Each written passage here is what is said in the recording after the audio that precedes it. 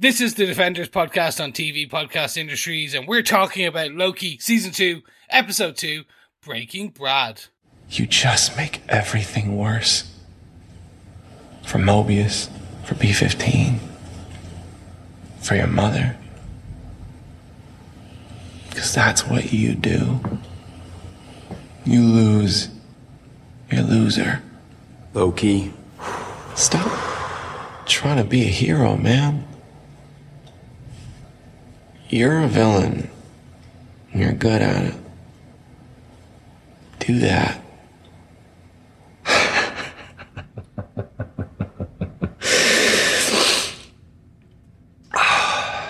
Thank you, Brad. Very much. I really am touched. You know, you're right. I have done some terrible, awful things. Yeah, maybe that is who I am. You know, he knows. It's the real me. A loser. Always have been. Always will be. And perhaps I've been holding something back, Loki. Perhaps I've just been biding my time. Perhaps I've just been waiting for a moment like this so I can do terrible, awful things to you.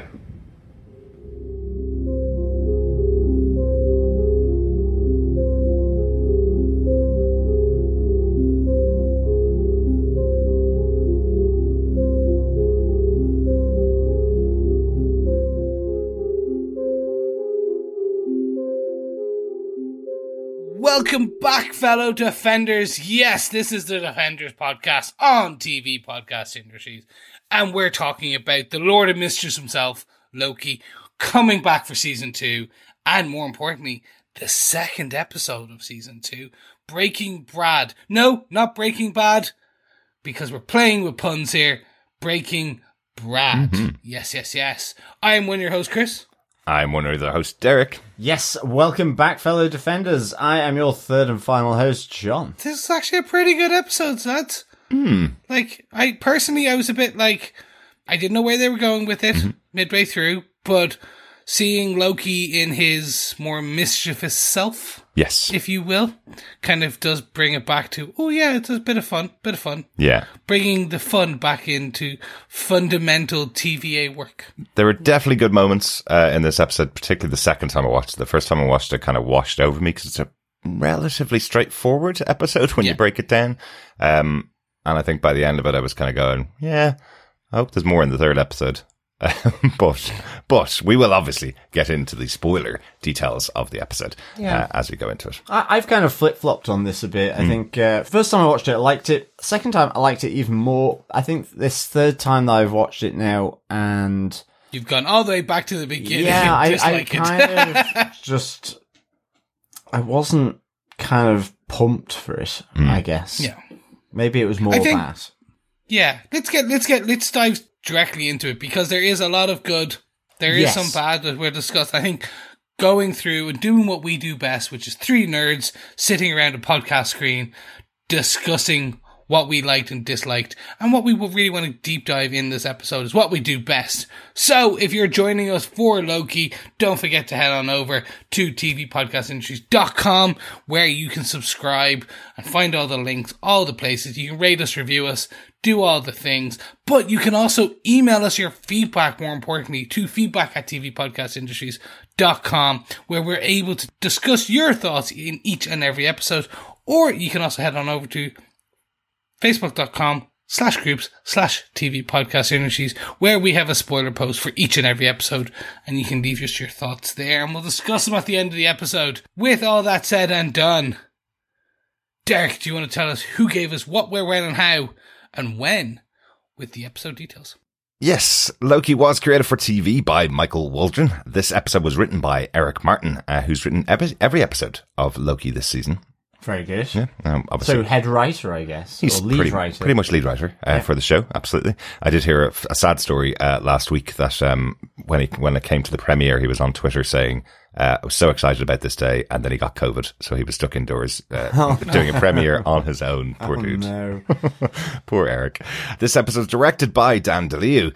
Dan is well known for his visual effects work for the MCU. He was the visual effects supervisor for Loki Season 1, along with visual effects for lots of MCU movies, and he was also the second unit director for Eternals, Ant-Man and the Wasp: Quantumania, and Avengers Endgame. Has worked with them for many, many years. Excellent stuff. So we're not holding those last few bits up against them. Avengers Endgame, that's you're pretty not good. Holding.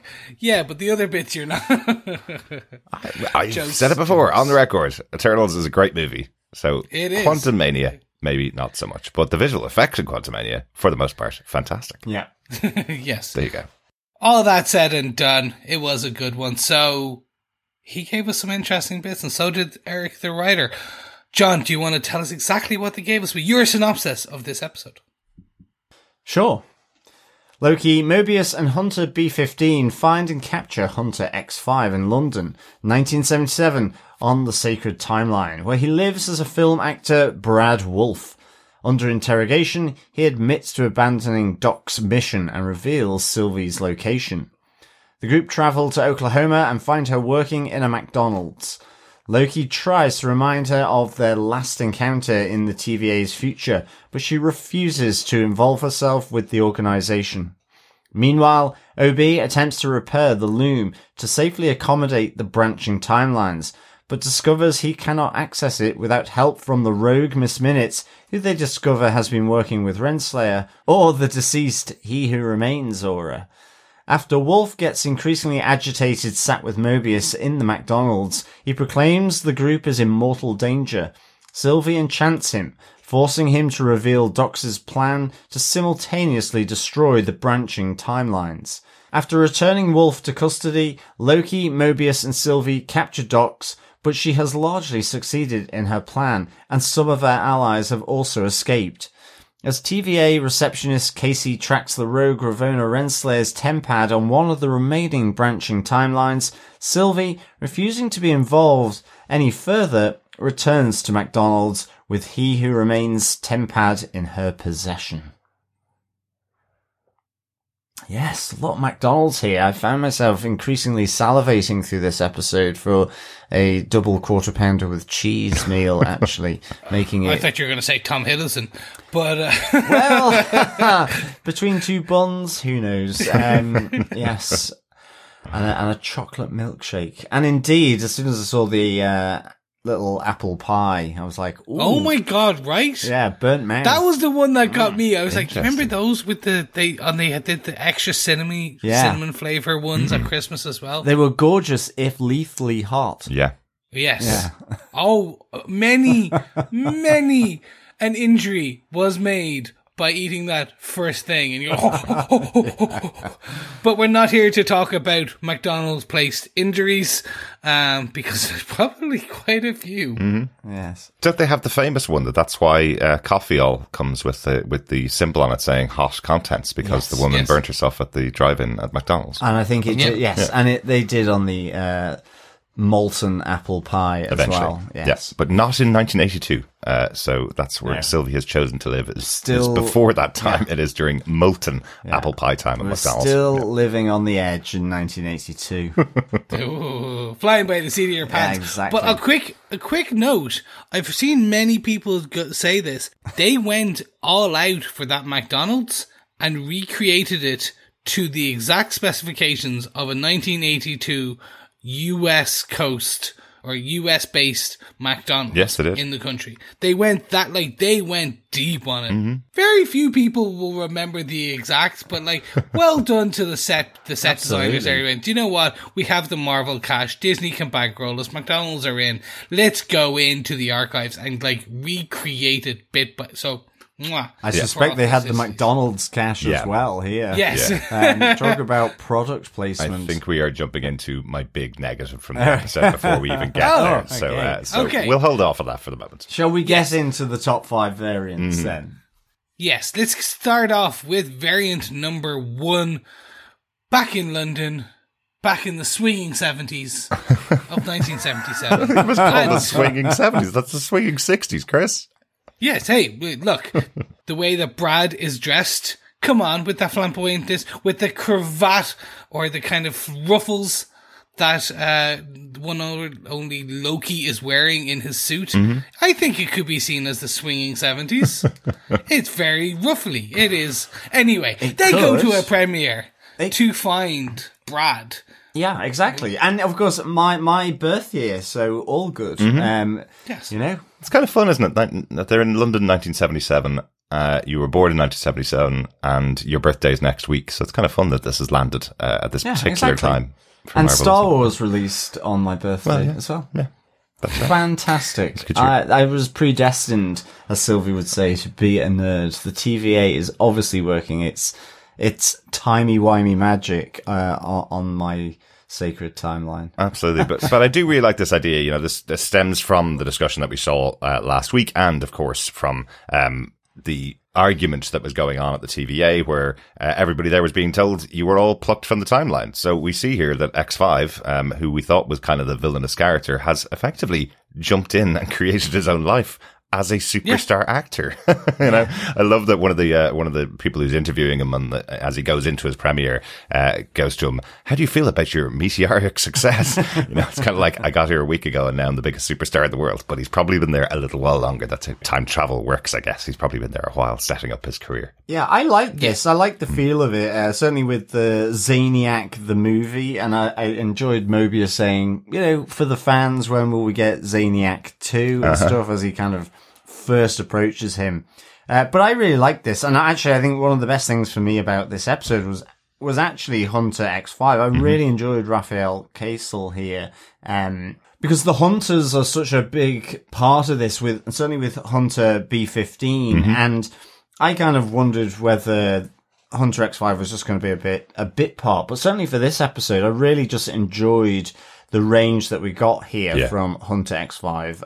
I enjoyed just all the one-on-ones with Loki. I know that's some of our other variant points, but here again, you know, after he's been chased, you know, and caught by Loki, I just really enjoyed seeing Loki's horns back and, what did Mobius call it? The shadow play, you know, as the shadows sort of pin, Hunter X5, and just the whole sort of new life that he's created on this timeline, you know, as Brad Wolfe, as this superstar, movie actor, and, you know, going to the premiere, all that kind of stuff. I really enjoyed sort of the feel of 1977's London here. Yeah, absolutely. And I think it was a complaint we had in season 1 at the first couple of episodes of the show. They basically nerfed Loki's by putting him in the TVA. He's not able to use magic at all. So they had loads of scenes with him, you know, throwing up his hands, trying to do some magic, and he can't do it. Whereas here, he's on the sacred timeline. He's in 1977. He's able to use his magic and uses it with full force. It's definitely one of the best parts of this episode. I really enjoyed him using his duplication ability, where you see him appearing in the middle of a crowd as X5 is running around through that crowd. I thought that was really good. And then them in triplicate and using the shadow Lokis to block them off. That was cool. Yeah, I like what Brad says, you know, quit with the magic, fight fair. And Loki just says, it's not a fair fight. And again, I think Tom Hiddleston, just his delivery here with Brad Wolfe was just really good. I really enjoyed their sort of back and forth throughout this episode, and this kind of set it up for me with these two. Yeah, I love Tom Hiddleston as Loki. While I really enjoyed season 1 upon my second viewing of it as a whole, kind of before this season 2 kicked off, I was like, oh, I see some of the issues that now upon light being shined on. I'm like, they did, like you said, they nerfed him. I feel that somewhat in this episode, we're starting to see what I would consider kind of core Loki, good, like the Loki that we all enjoyed, the reason we wanted him. Yeah. And like from, say, Thor Ragnarok, where he was kind of this larger life character, the reason he got a spin-off, the reason he is like the way it is. Yeah. And I enjoyed this bit with Zaniac and Brad Wolfe choosing as Hunter X5 to become this Z-list 1970s, 60s character. They're saying A-list, Chris. They're saying A-list. Well, pulled from the annals of kind of comic books, because we had seen Zaniac in the trailer and everyone thought this was going to be a big thing. Oh, okay. Everyone, like, from the trailers, all of the YouTube personalities who dissect everything was like, oh my god, they're gonna make this Zaniac who is like possessed by a demon, and he's part of the Manhattan, where he gets induced with radiation from the Manhattan Project, so he's gonna be like, no, it's basically they have Hunter X5 assume this name, and it's a film he was in. There you go. Yeah. That's your Easter egg. Let's move on. I definitely liked where, Mobius was saying, I like it's a horror movie, and he's like, no, it's a dark, intense thriller. Elevated thriller. An elevated thriller, yeah, exactly. Absolutely. I just thought that was really good. It's like, so it probably is slightly Z-listing, I would say. I think in terms of the character, yeah, absolutely. Nobody who watched that trailer knew who Zaniac was without Googling Marvel characters, in case there could possibly be one called Zaniac. He appeared in about 4 issues, I think, of Marvel Comics. So I don't know him. I have no idea at all. All I know from my reading is that he has taken multiple forms, and one of those is a character called Brad Wolfe in the comics. So they did connect those two things together in this telling of an actor playing a role in a movie called Zodiac. So that's the only thing I know about it, and that's from my Googling. So, but it's a fun little nod, and definitely, turned a lot of YouTubers onto investigations that will ultimately go nowhere. Yeah, that's the fun part of it. But I look, for me, I always enjoy when they go to the Sacred Timeline, or when they go to like a non-TVA place, because you do get to see them play with the costumes, the sets, and you kind of get this fun Mobius, Loki back and forth. For me, this was just a good scene leading to where they need to get to, which is like McDonald's. I will say, though, I think when I watched the episode, I said I can tell that this show is written by somebody that's younger than me. Because the group that's surrounding X5 when he comes out are just filled with like every type of music fan or a teenager from the 70s. Like they have mods and they have punks all standing beside each other. They seem to be having some kind of argy-bargy beforehand.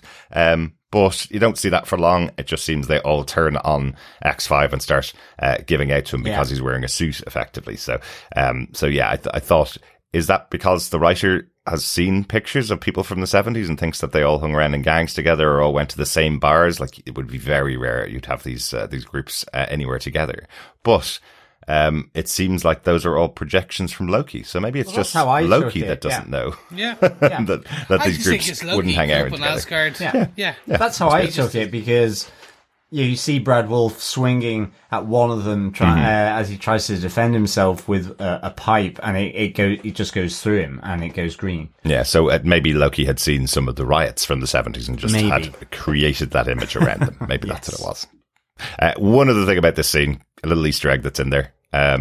There's a poster for a movie featuring a main character from the Eternals. We have a poster of a Kingo movie that you see right at the start. Yeah. So it's because I didn't notice it until the second or third time even that I watched it. It's just right at the start when Loki and Mobius are talking to each other as they arrive in 1977. The minute they start walking, so they have their whole conversation, they start walking, there's a poster on the left-hand wall there featuring Kingo. So I think they did that in Miss Marvel as well, and at least in one of the other shows where they had images of Kingo movies in the background. So there's your one for Loki season 2. Excellent stuff. Yeah. Quite cool. Excellent. Yeah. Keeping Kingo's movie career alive. One film at a time. Mm-hmm. Should we move on to variant number 2, gents? Absolutely. Let us get into... OB and Casey find a problem. In fact, they find a number of problems or issues or potential threats here. Or we're all going to die. We're all going to die, as OB says. Yeah. Not dramatic whatsoever. Not at all. I do love that. Kind of cool to see OB and Casey together here. Casey's got a much bigger role this season than he had in last season. But I like that we have a guy nerding out over OB because... Hey, look, it's Ke Huy Quan. You got to have somebody that speaks for the audience here, meeting Ke Huy Quan and getting all nerding out about him. That's it, but I did kind of like that because you had B-15, basically these containment doors are locked, there's a need to override them, like, critically, otherwise there'll be an overloaded system, and Casey's trying to get, an autograph for OB, the author of the TVA Orange Technical Manual, and B-15's just like, hey guys, can we focus please? But I like that because you have that from OB when the tempad that they've taken from, or the modified tempad that Loki and Mobius have brought back from London, that Brad was using, they're going to try and get that seen to by Obi, and he's like, look guys, the loom's in bad shape, I'm trying to sort out all these new branches to prevent it from this temporal meltdown, and it's like, is the tempad a higher priority than that? It's like, okay, we'll try and fix it, and you've kind of got Loki all fingers and thumbs trying to sort of look into Wolf's sort of modified tempad using the manual. So I thought that was a good bit of fun as well. Yeah. I look, for me, OB, any scene with OB is absolutely amazing. Yeah. I really enjoy it. As you said, Casey has he was somewhat of a standout in season 1, or a fan favorite, not standout, but a fan favorite. So seeing him here, kind of having the role expanded and seeing him work alongside his mentor, or not his mentor, but his hero. His hero, yeah, it's a better way of putting it. Like, remember, he's telling them that he's practically memorized the TVA manual, and we saw Mobius trying to use it. Mobius is in a pretty high position in the TVA, and Mobius is trying to just look through it and going, I don't even know if this is the right way up or not. Have I skipped some pages here? How the hell do I use this thing? Casey, on the other hand, is very knowledgeable about this. Much more technical guy, obviously, than Mobius. Just slightly. But look, this is fun. That they get the loom. They see the problem being is that he remains as the only one, and you kind of set you on your path. Like they now need, like they know what their MacGuffin is. They know what they need to do in order to save the universe. Kind of. What they realize is that He Who Remains is the only person that can access it. They need his temporal aura to be able to access this, and He Who Remains is dead because Sylvie killed him. So they're kind of going, okay, not sure if we have a plan B here. Maybe we need Miss Minutes here, and Miss Minutes has been gone for the entire 2 episodes. There is another in that Miss Minutes can deactivate it. So you hear Obi saying this, but it then links to Casey's. He's kind of been trying to sort of locate Renslayer and all that, and from one of the tempads, he realizes that Renslayer's one of her last communications was to Miss Minutes, and that Miss Minutes has been helping Renslayer, and that she's been working with He Who Remains ultimately. So again, they probably aren't entirely sure what that means, but they know that He Who Remains is dead, and you've got this AWOL, Miss Minutes, and Renslayer still in the ether, and it's unlikely that, Obi's backup, which will be to get Miss Minutes to deactivate everything, is going to happen. So, I mean, at the moment, I guess you've got this pressure cooker of a time loom waiting to sort of just blow up with all the branching timelines. Absolutely. Do you think there was a little hidden joke in there that it's about getting rogue AI back to work is the only way they can solve the problem? To save all the humans, getting rogue AI back to work. I know this was all written and done before the writer's strike, but I thought that was quite prophetic, given what was in the arguments with AI going rogue. It certainly lends itself quite nicely to the current situation, I guess. Absolutely. Yeah, I'm trying to think. I really want that to be true. It's kind of like there's a video game called Death Stranding, written by Hideo Kojima, which is literally about a virus, and everyone's living in shelters, and only certain delivery people kind of are able to kind of go across the United States, and it came out just before COVID. And everyone was like, what the hell? Okay, I say just before, but 6 months before. But it was still like, yeah, this is too close for comfort. But yeah, I'd love to say that the writers are prophetic, but I just think they read the tea leaves too well. Well, absolutely. Like AI obviously has been very central to science fiction for quite a long time, going back to things like Terminator, where things became sentient, Skynet became sentient and destroyed the planet. Don't talk about Skynet. So, yeah. Don't talk about Skynet because he can hear. They did change the name for the sequels, didn't they? It wasn't Skynet in the sequels. Yes, it was Google. I mean, it was something else. Yes. Anyway, let's get out of that and move on to our variant number 3. This, I think, is probably another of the best moments in the episode. Breaking Brad with the ever decreasing cage, as Loki seems to take back his mischievous side. But this is all after the initial confrontation between B-15, Mobius, Loki, trying to get the information out of Brad. And it seems like Brad's very good at pushing every single person's buttons. Starts with B-15 saying to her, you informed us all that we had a place in the timeline. I've gone out and taken my place in the timeline. So what exactly are you pissed off about? What exactly have you got a problem with here? I've done exactly what you told me to do. Then Loki jumps in saying, but people's lives are at stake. And he just laughs in Loki's face going, you've killed so many people, effectively. You put everybody's life in danger multiple times. Yeah. What's your problem here? Including your mother. And then you see a little look from Loki there, that looks like he's really getting to him, doesn't it? Yeah, I just thought this whole sequence of breaking Brad was good because it was like, I mean, round 1, it's just that swagger of Brad Wolf, totally unfazed with the 3 of them in his cell. Ultimately, he thinks he's getting at Loki, but it becomes Mobius that he is getting under the skin of. And it is nicely tense because you think something's going to sort of come from Loki when in fact it's the jibes that are coming from Brad that Mobius reacts to, and I kind of liked that. And I like the kind of aftermath of it where Mobius is going, no, I didn't lose my cool. It was tactical. It's like, I was following you. And Loki's just like, you were clearly in front of me. I was following you. Followed by the key lime conversations, between the two where he's just, it's like, yeah, that wasn't tactical. I lost my cool, but you get that little insight as to why, Mobius a little bit conflicted here. The TVA is my only life, but it's not if I see my life on the timeline being bad. It's if it's better than what it is now. That's when I'm not going to be able to deal with it. So it's that kind of, I get Mobius saying, this is the life I've only known, so I'm happy with it.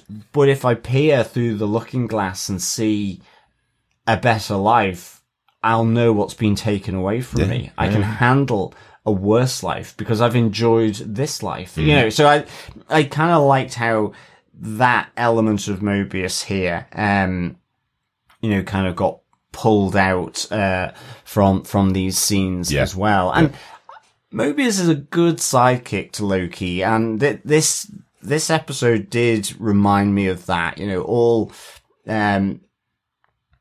All this pitter patter sort of on the sidelines, whether it was in London or here in the interrogation room. I really enjoyed it. And then moving into round 2 with the ever decreasing cage. I liked it. Although I was there going, he's locked it from the inside of the cell.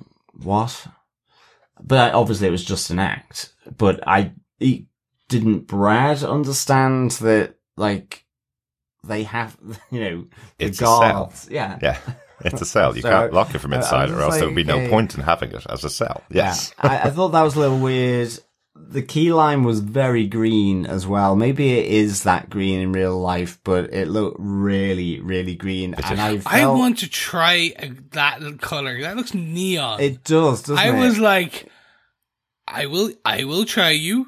I feel that there's probably very little lime in you and mostly like colorant B5 too. Yeah, exactly. I thought, do you eat that and come out like Monty Burns in The Simpsons, where on the X-Files episode where he's floating around a luminescent green in the forest? No, you come out as Zaniac. Well, although weirdly, I don't know what it was, but that key lime conversation scene, I really enjoyed it, but I couldn't help but notice the two of them avoiding eating the key lime. It was like, I think Loki got a lot of cream there. I think he was mainly eating cream rather than the actual pie. They do say acting with food is one of the most difficult things to do, because especially if you're doing a scene with a lot of dialogue, you probably have to film that over hours. So the chances of you being able to get the take right and eating the right amount of the key lime pie, you'd probably have to run through the scene in total 20 times and then try and match up the key lime pie. You either don't have it on screen or you don't eat it. I think that's why I was probably watching it, because I'm kind of fascinated food scenes in shows. I thought you just meant by key lime pie in general. Well, I kind of am after seeing how green it was. To me, I know. To me, that's an aesthetic choice. It's something like that's what you'd see in 1950s movies and TV shows. You'd see that kind of thing, or 1960s kind of TV shows and movies. And the style of the TVA, it is all about style. They've got a great designer working in the TVA stuff, so it feels exactly what you would get in that kind of Jetsons world of that automat delivering the food. That's the kind of stuff you'd see. And I wonder if you put that side by side with Agent Carter, which was based in that kind of era. I wonder, would you see some similarities between how that's all set out the automat? Because I know she worked in one, didn't she? Or she went to one of her friends worked in one. That's what it was. Yeah, but it is a really interesting scene. I wonder, I guess maybe X5 did know that Loki locked the door, but he still had to call for Mobius because Loki wasn't going to help him. Yeah. So maybe that's it. Maybe he was trying to go, look, I know you can open the door from the outside. Open the door. No, absolutely. But I love it with round two. Mobius is a great actor, you see. Yeah, but also with round two, I think just that Loki is kind of repeating back to Brad everything he said from round one to try and get under Loki's skin, and I kind of liked how that played out, because especially whereas I'm not trying to be a hero, because I've done a lot of very bad stuff, so I really enjoyed that aspect to it. Although it was kind of nice symmetry, I guess, of these two rounds of interrogation, Absolutely. Yeah. Round one and/or the key lime pie scene was very much Owen Wilson. Like, Mobius was Owen Wilson. It was, oh, wow. Just, that's all. For whatever reason, I liked Mobius as a character. Yeah. It's just for here, it was Wedding Crashers. It was just really it was just Owen Wilson for me, and I was like the key lime pie scene where he's talking about like possibly everything being worse for him if he goes back and finds something good in his life is there rather than the TVA. That felt like Mobius. That didn't feel like Owen Wilson. I don't think he's ever had a serious role like this before. Before that scene, I know he's had some serious movies. Don't get me wrong. Yes. What was the one with the dog? There was one with the dog. But anyway, it just felt very Owen Wilson. It kind of almost got, for me, for whatever reason, just kind of, I don't know, I zeroed out on Mobius being Mobius and it was just very Owen Wilson. Okay. That being said, this scene, the act two, as you call it, with the kind of interrogation, with actual Tom Hiddleston, Loki being, oh yeah, no, I'm a bad guy.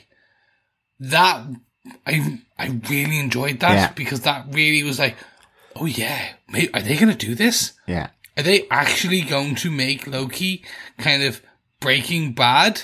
Is he going to go a bit kind of off the reservation? Yeah. Because then you get this potential, what Loki was supposed to be when what is in comics, an anti-hero. Mm-hmm. He's not Punisher level, but like, he's a bad guy who will do a bad thing for the greater good. And with the magic as well earlier on, and this kind of mischievous sort of Machiavellian type style as well. It felt like, really good lean into Loki, up from the comics, as you say, but even from the earlier movies. So I really enjoyed these, for sure. I have to say, it's also really well acted, because obviously there's no box there.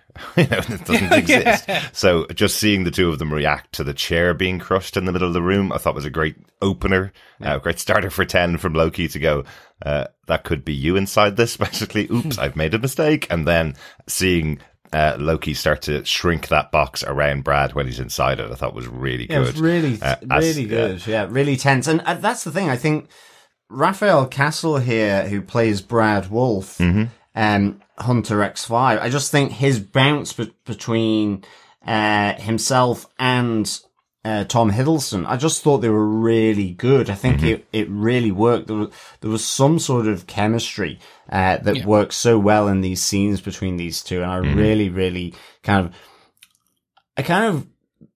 it was the big thing I took from this episode, was that. And I think with Mobius there as well. But certainly those two, I really enjoyed them sort of bouncing off one another in these scenes, As we've said a few times. Do you think they took, like, mime mastery courses? You're in a glass box, and the box is getting smaller. Well, it was really well done, that. And I mean, that must be pretty difficult as well. Yeah, absolutely. But yeah, really good. And this is what leads them to getting the information, for the most part, that they need. He tells them that Sylvie has decided to take up residence on a completely different branched timeline. He was sent there to go and collect her. He did see her there and left her behind, and then went off and took his place in 1977. So are we to read from that Sylvie's the one that convinced him to just go off and pick up his own life, since she has got her own life? Is there something that's not on screen here? Is there something that's happened between the two of them that she said it, or did he just see her life and go, oh, I could do that as well? I kind of took it more like that, to be honest. Yeah, I took the secondary, the latter. Because again, like, Sylvie she up and left 6, which is perfect. It moves us on to variant number 4, because Sylvie is living her best life, La Vida Loca, in 1980s McDonald's. Yeah. It's great. Who wouldn't? Well, me. 100% me, Chris. This is really bad. And it was worse every time I watched the episode. I noticed even more things. It's like as if McDonald's came in and read over the script. You remember those whole stories in the past about the US Army coming in and helping out when firearms needed to be used? So people started to say that they were ways of recruiting people to join the army, right? So when you had an action movie, it was the US Army that was actually writing those scenes so that they could recruit people into the army. That's what this felt like. This felt like McDonald's wrote the script so they could recruit people, not only to go out and eat current McDonald's food, but to think of a simpler time when they weren't bound by all the restrictions that have been put on them since the 90s. Go back to 1982 when we used to burn your mouth on an apple pie, but you say it's the greatest apple pie you've ever tasted. It was really bad. Not only have we got the God of Mischief, remember, Sylvie is a variant of Loki, right? She's not just her own character. She is a goddess of mischief. Yet she's a model employee for McDonald's in 1982, already filling up the straws before you even have to ask her, to the 20-year-old manager who's 20 years her junior. They are trying to recreate a perfect McDonald's situation and say how wonderful it would be to live here. And I want to stress that again. Sylvie seems to live in McDonald's. She's got a pickup truck parked outside, and when she returns there, she sits on the front of the pickup truck at McDonald's waiting for her next shift to start the next day. Oh, wow, how did sponsorship from McDonald's get this much in these episodes? Was the budget cut so much from Loki season 1 to season 2 that they had to have pumped in money from McDonald's to get this season made? Is that what happened? I guess it's the making of that we're just going to have to watch here. They'll completely ignore it. They'll completely ignore it. They'll pretend, wasn't it nice to have this partnership like we used to have in the old days with superhero movies, getting superhero toys in your McDonald's. Well, but this is so much of an ad for McDonald's. Well, I did feel like Simpsons did it again, like you were saying about the army being involved with, the Simpsons and joined the Navy and the boy band. And I was like, but this is... Come work for McDonald's. Have a boss who's 20 years younger than you, telling you what to do, who gets his mom to drive him home from work, because that's the perfect life and that's the place you should want to live. It was a little weird, I have to say. I took it as ultimate satire. Like, really on the nose. Like, you would either think this is amazing or you understand that they are ripping the living hell jokes out of this. Because I did take it as very much a satirical, the best place in the world is a McDonald's. Is that no way in any universe or any timeline the best place in the world to be? I took it as like literally very tongue in cheek, but I understand. I don't know how you would distinguish the two of those things against each other, Chris, because you walk into your local McDonald's right now and it is sponsored by Loki. They have set up an interior of McDonald's in some places in the US to look like it did in the 80s to tie in with Loki, with the TV show. You can walk in and get special meals that look like the meals from Loki. That's been going on for more than a month now before the show launched. So they've had sign off on everything that's gone into the show, it seems like. So they are creating the greatest place on earth. And if you have a 6-year-old watching the Loki TV show, it's an MCU show made for all audiences, they're going to go, I want to go and get one of those apple pies and burn my mouth.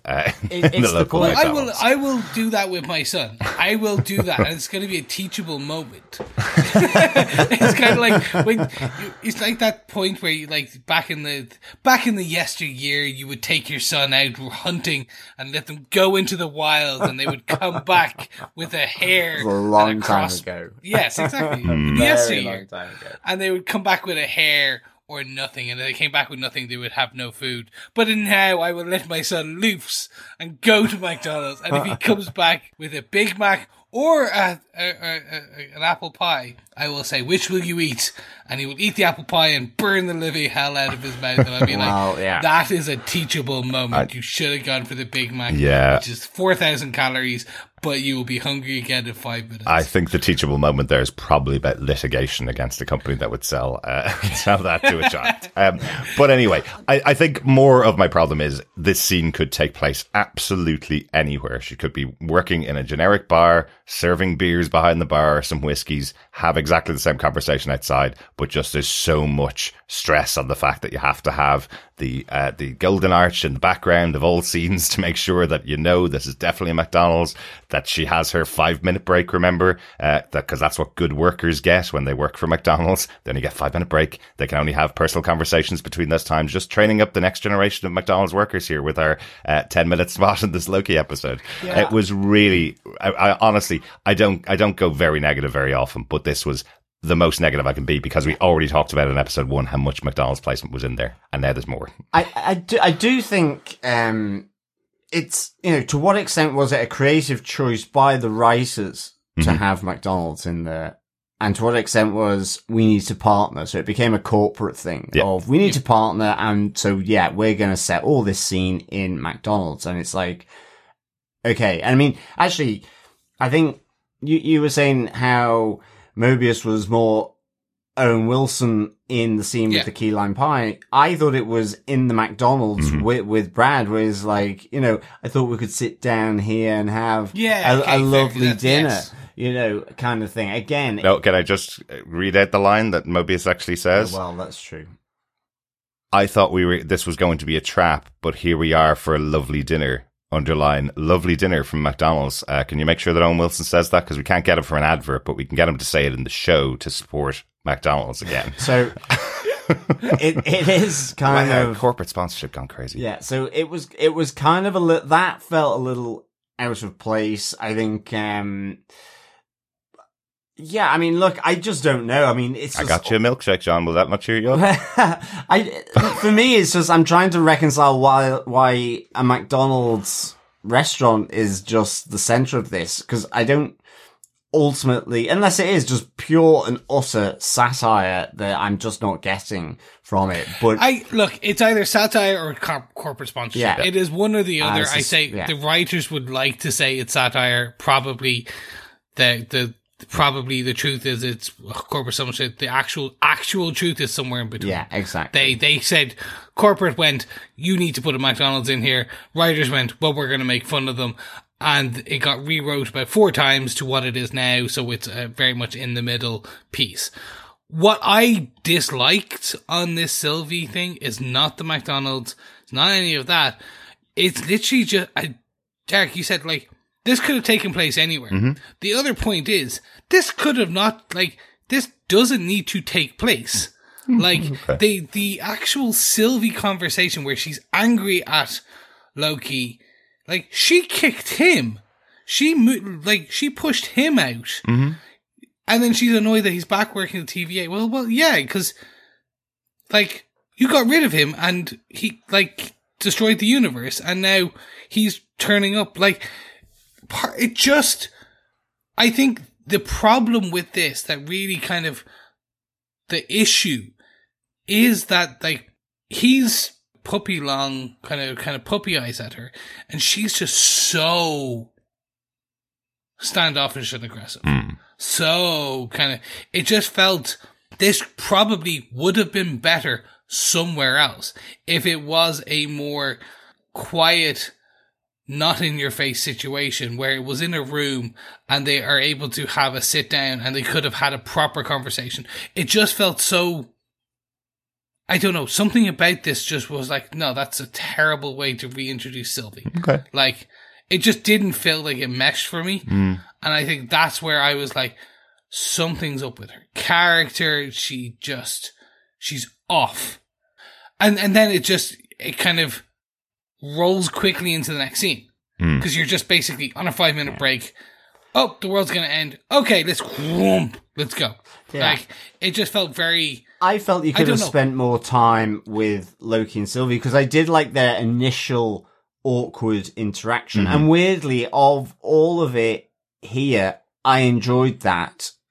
I actually enjoyed some of the music in this scene that kind of gave that sense of awkwardness between the two. But I do agree with you. I think there was so much kind of extraneous stuff around having to talk about 10-minute break. I'm on my 10-minute break, or cut to milkshake. Yeah, cut back. Yeah, and you're having a lovely meal. I thought we were going to sit here and have a lovely meal, rather than having Loki and Sylvie having that chat, and in a sense, you know, seeing Brad getting more agitated in their presence because he knows the plan of Doc's that's happening, you know? Because interestingly, one of those multitude of branches that doesn't get destroyed is the one with the McDonald's in it. So that was kind of interesting.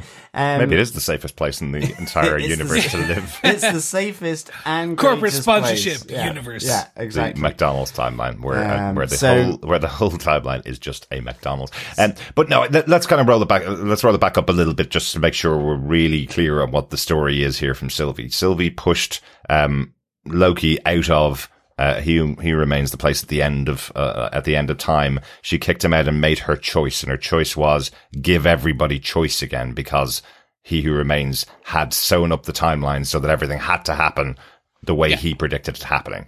She created choice for everybody, and then her choice was to go and live in a branch timeline. That was her choice. Yeah. She made that choice, and then suddenly, out of nowhere, Loki walks in and goes, I found another problem in the TVA. You need to come back with me and sort it out. And she's going, absolutely not. I'm not getting involved. I hung up my horns.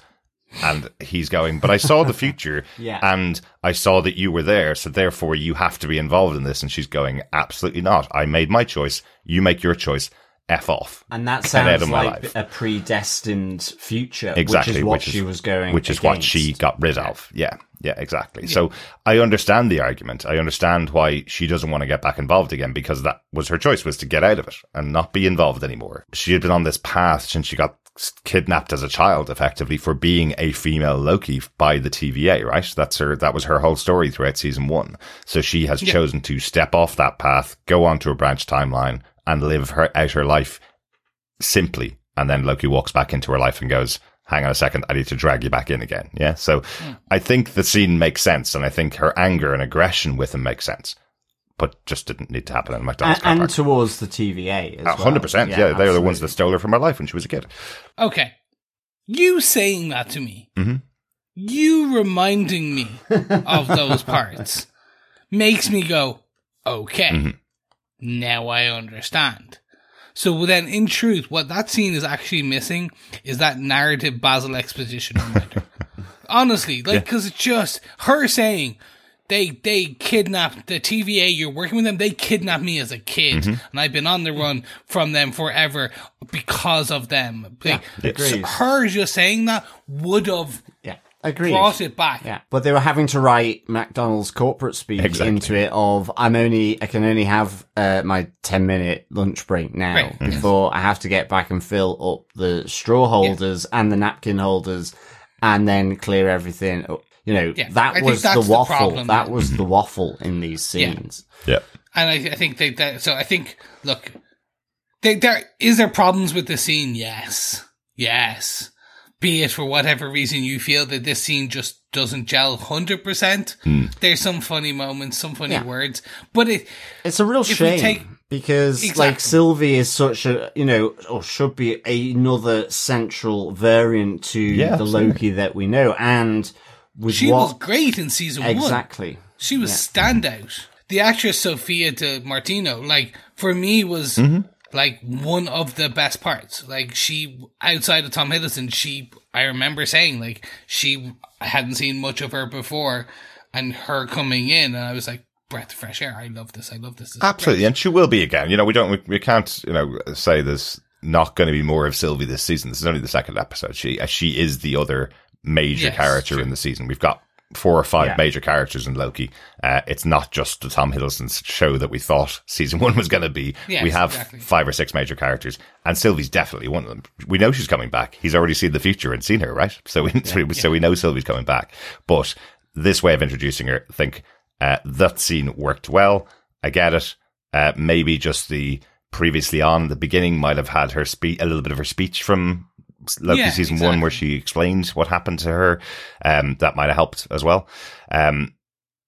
But she is brought along on the adventure effectively because Mobius does convince X5 to tell the story. What actually is happening? They are blowing up timelines. Dox has her plan that is to blow up every timeline, which will include Sylvie's and will kill everybody there and this quiet life that she's found for herself. And to preserve the sacred timeline, to get it back to and regain this order.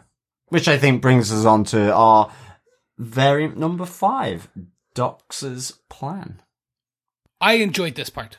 Yeah, Dox's plan is effectively to go with the plan of He Who Remains. Create a brand new sacred timeline from this point onwards and destroy all of the branches that have been created when Sylvie killed them. We have this really interesting one where everybody sat down together and went, okay, we can't do that. He remains. This is who he is. He's evil. And Dox just went, no, don't care. I've lived my life in the TVA. I have pruned branches off the timeline to create a sacred timeline for as long as I can remember, which could be thousands of years, remember, and just goes, I'm just going to go along with that plan. And I'm going to take everybody else with me and destroy branch after branch after branch, killing billions of people. I don't know whether this comes across that well in the show. I know that all of our major cast are together watching the screen where all the timelines and the branches are getting erased, and they're reacting going, that's billions of lives. Wunmi Masaku as Hunter B-15 is going, that's billions of people there. That's everybody being lost. I don't know whether that comes across as such a big thing when you're seeing a dot matrix TV with lines being erased from there. She's selling it quite well, but I don't know whether the stakes are coming across as big as they are. I mean, I think it's because you get the flashbacks to them leaving and going on this operation, but you're kind of wondering, how are the other members in the war room and, and Hunter B-15 and even the guy who is kind of arresting people at the end, how are they not reacting to it? How has she been able to mobilize all this stuff to do it? It almost feels like yes, it's been done in secret. I get it, but it doesn't seem to have been kept hugely secret, and then it's just happening. I know what you mean. It's like as if you'd need something about how are they hiding it from everybody else, because it seemed like quite out in the open that they had all these doors and people traveling in and out of them and dropping off the wiping bombs. And it's even just with Brad, the one little thing I would have liked some explanation, and maybe we'll get in the next episode, but, why hasn't he gone along with this, ultimately? Yeah. Because he did seem like a Doc's loyalist in that war room in episode 1. Although, previously on, the line they took from Brad from that scene was, "This changes everything," and the line they took from Doc's was, "This changes nothing." So while that wasn't exactly what happened in the scene, they're taking that line from him is his whole reason for going, and his whole motivation to go to 1977. Yeah. It's just that war room, you kind of get the sense that he is a Doc's loyalist. Yeah, absolutely. So, yeah. Like, and then he changed his mind. Yeah. So, he was, and then changed his mind. Yeah. I'm in agreement with you guys. There's a lot on these first 2 episodes, because I know I wasn't here for the first episode with you guys, but even it feels like there was some editing done post final edit, some choices made, if that makes sense. I feel that there's probably has been some scenes filmed, which is this kind of more exposition, maybe, and for whatever reason they just kind of were dropped. For whatever, because there's a lot of doors opening and closing, and there does feel like there should be, like you say, that dot matrix TV and the death of billions and billions of people. It's almost like I'm going to use another Disney property. There was a great disturbance in the force felt, and like 1 billion people cried out at once, kind of thing. There should have been more gravitas. Now, we get it with Hunter B-15. She does well up. Yeah. But people around her are kind of not. And the one thing before we get to the actual scenes with Loki and Sylvie and the rest is we've seen the outside of the TVA. The city upon city, where we've seen cars flying about and things like that. But it still feels like there's just a couple of 100 people. But when you see the outside of the TVA, like when, say, Loki was running through in episode 1, there's cars flying, there's taxis, there's a city worth, there's a couple of 100,000 million people there working in the TVA. And it just still feels sometimes like it's the mix of, you're still trying to show that this is a huge, massive operation, but then also it's so small that it's kind of like Warehouse 13, where there's only a couple of 100 people working on it, and it's still kind of a small thing because you have everyone there at on the level. It just sometimes there's a disconnect in terms of the size of the consequence and the size of the operation to what we actually see. Yeah, more just because of the scoping and scale. It's a TV show. It's probably TV budget, absolutely. Yes. And I think just by having those scenes in the first episode, it establishes a size that we're never going to see. We're never going to see millions of people react to something here. And as I say, time works differently here. We're not going to see that kind of reaction as if it's a city with other things going on other than people working as the TVA. Do we not even hear from Obi in episode 1 that he's never slept and he's been there hundreds of years? Same with Mobius, that they just do their jobs effectively. Yeah. So this break in the TVA that's happened since the death of He Who Remains is kept small.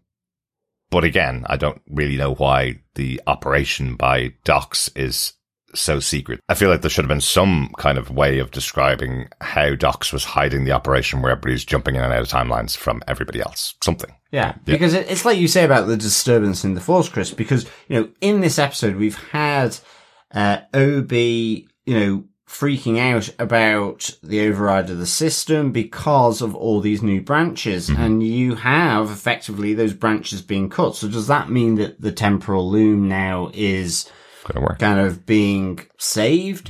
You know, so I think the other side of it is, you know, we might get that in the next episode, and I hope so, because it feels to me like they're introducing certain things which I don't fully recall from the first season around, like, with this temporal loom. To me, it was all about branches and so on and so forth. And now we've got this loom, got a containment field, and it can override, and it's where time is created. So, you know, what are the actions that Docs is doing here? How's that going to affect the problem that Obi has got? And maybe it will sort it all out and so on, but I hope in the next episode, you know, we see the consequences of this pruning on a massive scale, and how this is affecting Obi, because we don't get that here. And be like, oh, I thought you were terrorists taking out all the branches and going against the plan that we'd all come up with. Oh, actually, you've sorted out the problem of the loom exploding and killing everybody at the start of the next episode. It absolutely could be that. It feels like there's a coup happening, but they haven't called it that. Do you know? Yeah. And it kind of feels like it's between Docs and the other people in the war room. You know? Yes. So, but it's just not really been called out as sort of maybe just more simply, I think. Yeah.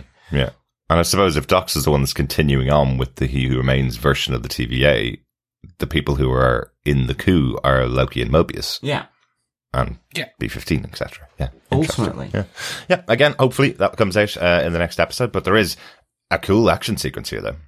Yes. So for me, this was mwah. Like, again, you do forget how cool Loki is in a battle, like with the knives and the magic, and then seeing Sylvie with her massive sword and her magic. Yeah. And just the goddess and god of mischief and the tricksters doing what they do best. And again, seeing Loki in his suit and tie and just kind of, it was just, as quick as it was really good to see. Yeah, it was just cool. A really nice. They had a couple of slow-mo shots, which I'm always a fan of ever since The Matrix. So just for me, this was a nice payoff towards the ends of the episode, really. Yeah, definitely. I like the little touch back to season 1 of the two of them holding hands together and it creating this blast that knocks out all of Docs' people. So I thought that was quite cool. Yeah, and all the kit and stuff. Yeah, no, I like this. And it was kind of uncompromising as well, you know, that they were pruning some of Docs' men here as well, as much as the equipment. It felt really good. And as you say, small but perfectly formed. Yep. Yeah. Yeah, really good. Really good. I like the little joke back to season 1 as well, where that was a big problem. What happens if the two of them touch each other? And this time, Sylvie just looks at Loki and goes, don't overthink it, and just grabs his hand. And then that's where the explosion comes. So I thought that was quite a funny little gag, considering how central that thought was in season 1. What happens if they meet each other? Yeah. Good stuff. But even though Docs' plan succeeds, they do capture her and capture most of her men. We do hear some of them did escape into the timeline. Some of them did escape through those doors. I thought it was quite interesting that they were pruning on this massive scale, this pruning bomb that they were using across the branching timelines. That was effectively, when it's let off inside a branch, it deletes the branch. What we've seen in season 1 was you take the person out of the branch timeline that's caused it, you prune them, and then the branch goes back into the sacred timeline. But there seems to be this new weapon that they're using, which is this bomb that's just dropped and cuts the timeline. So that was quite interesting. I suppose it's like an assassination to change the course of a country versus just taking out the country. Yeah. And this takes out an entire timeline and everything in that newly created galaxy, effectively, that's there. So that's quite interesting. Yeah. Yeah. And again, like you said, it's just showing the scale of I suppose, look, when you go from what it was in season 1, which was kind of everything needs to be ramped up, the danger, the action, the intrigue, the drama, and the weapons of mass destruction. Yeah. I think that's kind of it for the final point. Just the only other thing we didn't mention is just about Renslayer, that they have found a hit on Renslayer's tempad. So they have found her on the timeline, which was what Casey was tasked with. I do like that scene. It was a bit of a good comedy scene with him and Hunter B-15, where she walks in and goes, "Have you found Renslayer yet?" And he goes, "Shh, I haven't found her at all yet. She goes, why are you whispering? It's like, it's a secret. He goes, why would it be a secret? She tried to kill everybody, including me, put me into prison. This is not a secret. She's on the run from the TVA. Oh, yeah, I suppose so. Thought that was a good gag. I like Casey. I like Casey a lot. But they have found her, so that's well, I guess where they're going next episode is to go and find Renslayer. And Sylvia's gone back to the sacred McDonald's timeline. To sit on the hood of her truck and wait for her shift to begin the next day. Yes, and she becomes she who burns the mouth of young'uns. Yes. Yeah. Instead of who remains. I think that's it, gents. Mm-hmm. So, with all that said and done, shall we discuss our final thoughts of this episode? So, question is, Derek, do you defend Loki Season 2, Episode 2, Breaking Bad? In the context of the series, that this is only 2 episodes into the series, it's okay. I guess you have to watch it to get to the next episode. But this would be probably the lowest of the Loki episodes that I've seen. Didn't enjoy this one very much. Some great moments in there, don't get me wrong, especially seeing Loki using magic when he's outside the TVA. That's something I've wanted to see more often in the show. But overall, I've mentioned it way too much. The whole scenes in McDonald's really detracted from the show for me. A couple of other things that didn't really sit great with me, but overall, I'd say if you stack up the 8 episodes so far, this was the one that I disliked most so far, and I hope the rest of the season can correct it. I'm sure it can. There's 4 more episodes to go. I'm sure there isn't going to be an episode as bad as this one in the rest of the run of the season. There were some things that were required to continue the season, but that's about all I could say for this one. Great stuff. So you're a Burger King man through and through. John, do you defend this episode of Loki Breaking Bad? I do defend this episode of Loki. I'd give it 3 key limes out of 5. I think for me, I really like the hub of this episode. As I said, I don't want to be overly negative, but I flip-flop between kind of thinking this was good and then not being quite so fussed with it in the end. And I think I enjoyed actually the character scenes in this between Mobius, Loki and Brad. I really enjoyed those all the way through. And I did like the first moments of Sylvie and Loki. And I thought there was some really good music in this. I think for me, it just felt like some of the extraneous stuff needed to be brought out a bit more to the fore, whether it was Dox's plan, whether it was just the situation in the TVA, these 2 factions, and less of the McDonald's. I mean, it's not that I'm against product placement, but this seems to be like slap bang in the middle, McLoki product placement. And I think certainly there's things in those scenes where I would have wanted a bit more of Loki and Sylvie having those conversations. I don't need to know about the lovely McDonald's meal. It's great after a hangover. So I think if we mention them one more time, we're going to need to be sponsored by them. That is true. Yeah. And, all publicity is good publicity, whatever it might be. So, so I did enjoy this. I felt as well, I love the Obi and Casey stuff, but again, I think there just needs to be a little bit more here. But again, it might come in the next episode and I might be proved wrong in that. And I hope so. Because I did enjoy this episode. It just didn't grab me, if you know what I mean. I'd give it 3 key limes out of 5. Christopher, do you defend episode 2 of Loki Breaking Bad? I do. I'm very much like you. I'm like kind of halfway point. It wasn't the greatest episode. There was things to like. There was things to dislike is too strong of a word, but just things I just did not get. And I don't understand the choices. I'm not going to go through the points again that we've already kind of discussed. So I think very much for me, it's kind of like, I'm interested to see as we go into episode 3, where they go with this. Will this show get better each and every episode? Or is kind of, have we lost the highs of season 1? I don't think we're there yet. I think we're going to be, I think I think this is a speed bump. We'll call it that. Or a pothole, depending on. We're either going up or we're going down. Either way, it was not the smooth sailing that I think everyone expects with a Tom Hiddleston venture. It was certainly a pothole after episode 1. Really enjoyed episode 1. Was ready for a good adventure. And I think, hopefully it'll sort itself out in the next episode. It will. And we'll be back on to our journey into mystery. Excellent. There we are. Gentlemen, I think it's about time we go and listen to what some of our fellow defenders have to say about this episode with their feedback. We'll kick it off with an email from the one and only, yes, Victor Timely Von Doom. Ooh, I like it. Excellent. Timely. It's a good moniker. Absolutely. Victor, this to say, greetings, fellow variants. I love the OB and Casey Geekhead scene. Tom and Owen's scenes together are golden. Loved Loki reminding us who he really is. X5 never stood a chance against him, and talking about his mother was a big no-no. Was that overgrown Hoover Loki used on X5? Hilarious. Love OB's mantra. RTFM. Read the effing manual. The Loki-Sylvie reunion was somewhat anticlimactic. Yes to Janis Joplin. Looking forward to the podcast feedback and episode 3. Excelsior.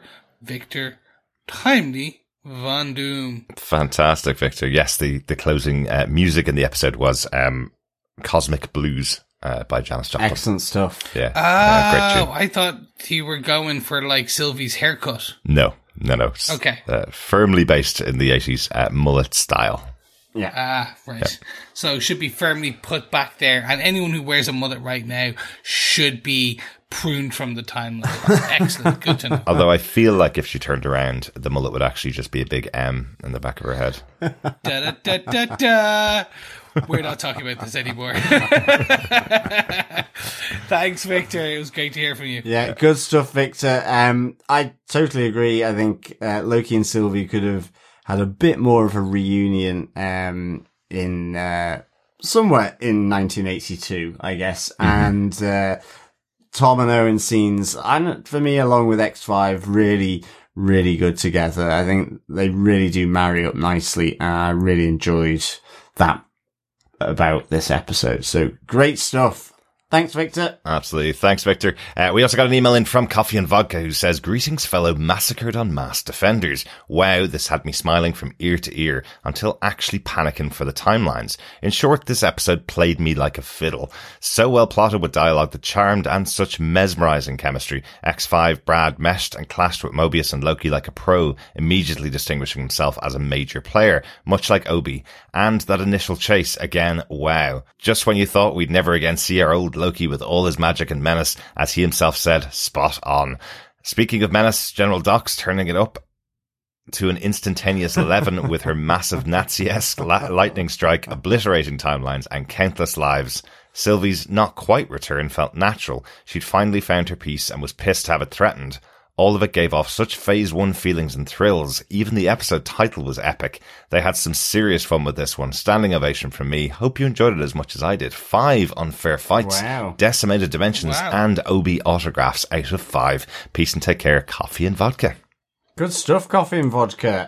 Really glad you enjoyed it. Yeah, absolutely. Really glad you enjoyed it. And to be honest, you pulled out a lot of what I enjoyed as well, whether it is seeing Loki returning with his magic and menace, and the X5, Mobius and Loki sort of scenes. I thought they were really, really good. I think I just probably wasn't played but like a fiddle just as much as you were, say. So but yeah, no, good stuff. And yeah, interesting you say about the Phase 1 feelings. I think I can see what you mean by that for sure. Yeah, thanks. I wasn't played like a fiddle. Well, I was played like a fiddle, but I'm actually a set of drums. So that's kind of why it was slightly off. But thanks for the feedback, Coffee and Vodka. And again, this is why we love it. You do kind of, you bring up something quite interesting again, with even say the Nazi-esque lightning strike. Just didn't think about that. Yeah, she really was going all blitzkrieg on the timeline. It was General Dox. Absolutely. And you're totally right as well.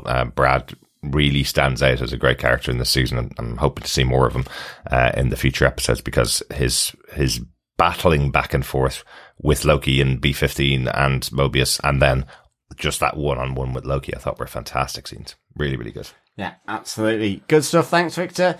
Over on our Facebook group, Dr. Bob Phillips says, Casey really stepped up in this episode, and it's overdue recognition. Wasn't it lovely to see him get all excited when he met the scribe of his book of life? The call out of the squishy cube interrogation technique being torture was interesting, as we've seen similar done frequently without any mention of its unsettling truth. Might have been even better if it had led to a completely blind alley, which I think sits more firmly with how useful the approaches are. And I think the show is a redemption arc for Loki. But mischief gods never quite settle on good or evil for too long, do they? Yeah, thanks, Dr. Bob. I think Casey, having his sort of autograph moment, or trying to get his autograph. But I think Hunter B-15 successfully pruned that geek out and the autograph in his book by effectively telling him to stop, because there's other pressing matters to attend to. I think you raised an interesting thing. Maybe the interrogation shouldn't have been as successful as it was. Torture doesn't usually provide a real answer. I guess he was just going to be kind of, a birthday surprise out of the box. Hi, happy birthday. Here's your answer. Good stuff. Thanks, Dr. Bob, for your thoughts. Yeah, thanks, Dr. Bob. Also on Facebook, Heather Wallace says, if ever a concept demonstrated the differences in branching timelines, it's that a McDonald's apple pie ever tasted good. Love it. Excellent stuff. Although I think I do disagree at some point. Once the burns had subsided. Not in this reality, that's for sure, continues Heather. Is Sylvie sporting a mullet? That alone is justification to prune her branch. Didn't spot any Loki hair flips this episode. Excellent stuff. Yes. Branch pruning for all mullet timelines, I think. Thank you, Heather. You and I are going to get on well together. It is death to the mullets timelines, and I'm personally saying like that those apple pies were good. So we're remembering differently, but I'm maybe it was Irish versus American McDonald's. Who knows? I'm with you, Heather. I'll take another apple pie over the McDonald's one any day of the week. It was the pure fakeness of it, though. That's why it's terrible. And your mom made great apple pies, John. I love a normal apple pie as well, but there was just something like so wrong, so right. Oh my god! If we say apple pie one more time, well, at least we've stopped saying the M word. Yeah. The next piece of feedback comes from Joe Herbers, who had this to say: "Great actors in this show. Fun seeing our duo again and the others. Overall, I didn't like this episode as much as the first. The pacing felt off. The multiple interrogation scenes of X5 were too long, which detracted from the urgency of the overall episode. I have a question. In order for X5 to live the Brad life on the sacred timeline, wouldn't something have to happen to the original Brad there so that X5 could step into the celebrity life? Did he kill him? Near the end of the episode, is there a reason they couldn't show up a bit sooner to stop the rogue TVA? Not sure how the whole timey-wimey stuff works here. Thanks, Joe. Well, yeah, probably. Like, let's say, like, X5 probably did kill Brad on the Sacred. No. I don't know which. Where he became Brad. Yeah. No, Brad Wolf is Brad Wolf. That is what X5 took on. We don't know how long he's been there, so he could have been establishing his career as Brad Wolf for a while. Yeah. Or he's Brad Wolf's son, because much like Kingo, he doesn't age. But effectively, what we have heard from this, and this was really good speculation after the first episode of the show, the newly introduced time loom that happens is it knits the timeline back together when something unusual happens. Yeah. So it's knitting it into one sacred timeline. And interestingly, this was used to explain how Captain America Steve Rogers went back and lived a life with Agent Carter back in the 50s after the end of Endgame. He went back the timeline knitted itself back together into one sacred timeline. I am going to have to get my old knitting patterns out, because this is getting way too knitty for me. Well, yeah. So that's basically it. So Brad may have appeared at some point, set up his career, and then the timeline knitted him back into the timeline. Doesn't necessarily have to kill a variant of himself. But it would be cool if he did. Yeah, but ultimately he did kill him. I feel like that's probably not the way Marvel Disney will go with it. That he killed, maybe not, and stuffed him in a dumpster, and it was all fine. Nobody noticed as he went on. Yeah, and the timey-wimey stuff, I think that's an important thing as well, because yes, I kind of felt that they could move through those portals to different points in time through the TemPad. So technically, yeah, I think you may be right. They could have just gone earlier, but then we would have had no action scene. Well, true. But there is something, though. They did say that the TVA sits out of time. So technically, that moment in season 1 where we have Loki slipping through to the past and slipping forward to the future, that shouldn't be able to happen at all within the TVA. That's why they had the whole process of pulling him from all the timelines and creating Loki there as just one version. So technically, they're not using time travel within the TVA because there is no time there. That makes sense? But they're also outside of the time on the sacred timeline. So I think timey-wimey is slightly broken. But TVA aren't on any timeline. They're not on the sacred timeline or a branch timeline or anything like that. They're just exist. So it depends where Docs maybe is conducting her attack on the branches. Yeah. So maybe they could jump into the branches before they blow up the branches to stop what happens there, but they can't jump in and out of time on the TVA, I think, is the way it would work. Yeah. It was probably explained and we missed it, but, it might be. Or it wasn't and we just assumed.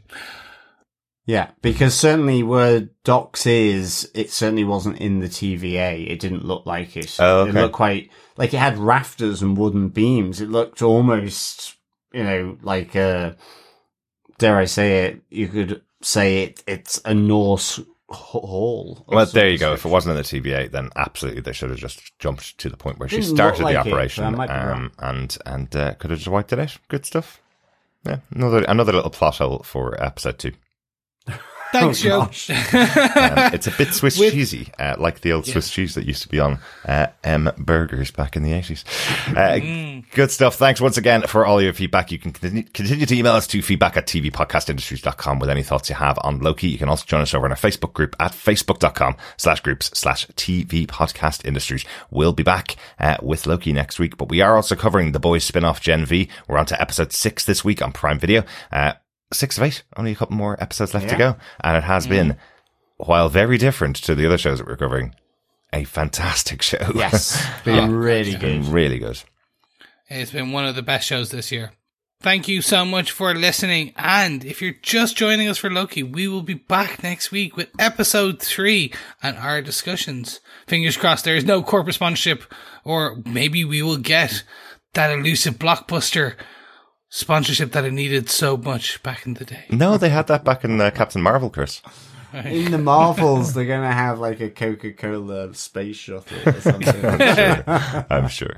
All right, guys, thank you so much, and we'll speak to you again next week. Yes, thank you so much, fellow Defenders, for listening. As always, great to chat all things Loki. Until next time, though, keep watching, keep listening, and keep defending it. Oh God! Nice. Very terrible. nice. I can't even edit that out. Bye. God, because that was perfect. Bye. Bye.